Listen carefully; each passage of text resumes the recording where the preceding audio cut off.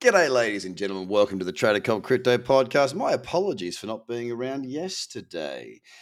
Here's the story as to why. I snapped a rod what day is it today? Wednesday. I think it might have been Monday or Sunday night. Now, I snapped a rod, but I've got a tray on the back of my truck, and it's got a button you press, and it closes the tray and locks it. Anyway, usually you press it again, and it stops closing. Didn't stop closing this time, did it? Snapped the rod.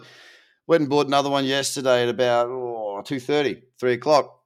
As I'm there, I get reports of kingfish going nuts. I look at videos of people at the bait and tackle store, clients had, or customers, I should say, had sent through. Fish were going bananas.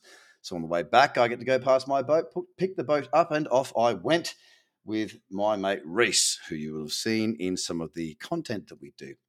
Anyway, got out there, threw around a couple of plastics. Usually king sort of shut down around 6-ish in this area, and raised a couple about 80 to 90 centimetres, but they would not take the plastic.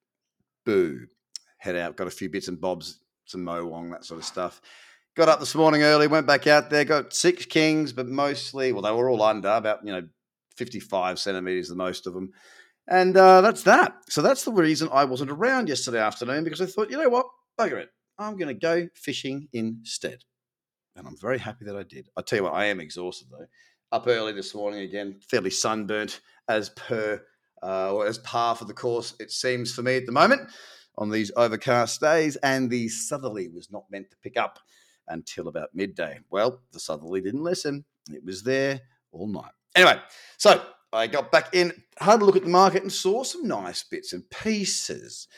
Now, we've seen the market not do a great deal for a great deal of time. That needs to be said. All kind of goes without saying, right? I did a piece of content out yesterday for those in the community talking about, I think I said, is the crab walk over or something along those lines? And crabs walk sideways. And as about an hour after I did that, we shot up about 3.5%. And yesterday we closed up 4.26%, which is lovely. Now, I'm not sort of counting my chickens just yet, because although things do look different on the daily chart from a perspective of just sort of lower highs and lows and lower highs and lows, and the MACD, the things that I read, it does look a little bit more betterer. There you go, good English. You got to consider, however, that this is, so far we're up 1.1% at $49,476. At this stage, it's the third day that we are up in a row. And don't forget, we've still got quite some time, more than 12 hours until this day closes.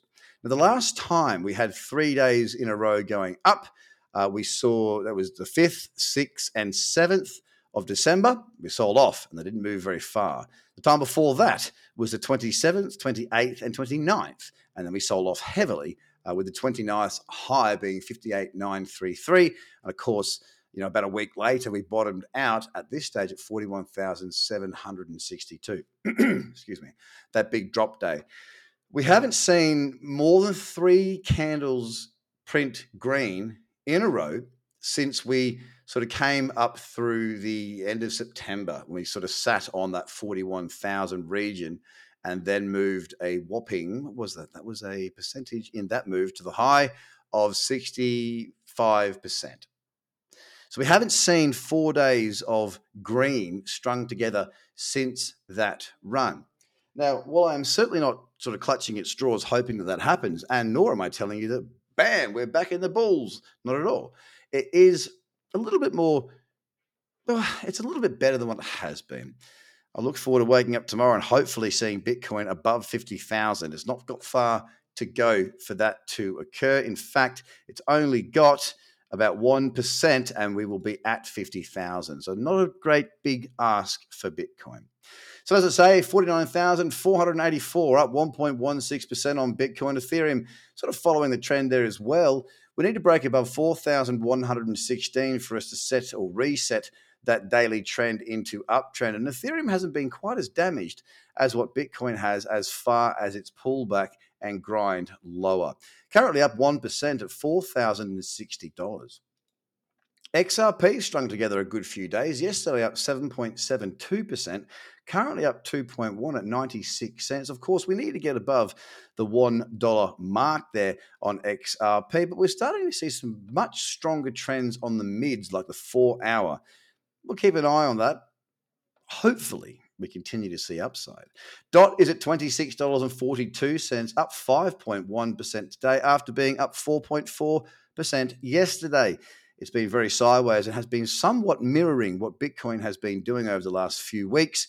It's nice to see some upside starting to come in, but at this stage, if I'm going to be honest, trading-wise, the only time frame of interest is probably the 30-minute and potentially even the 15. But the 30-minute is the standout chart for me.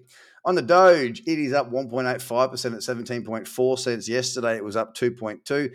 Again, there's some cyclicity starting to come through on the lower time frames, but on the highs, not a great deal. Binance has been quiet for quite some time, crab walking for a while. It's up 1.6% at $537.51. Needs to really let go. It needs to really push on from here and clear at least sort of 550. A little bit of resistance around 547.50 region.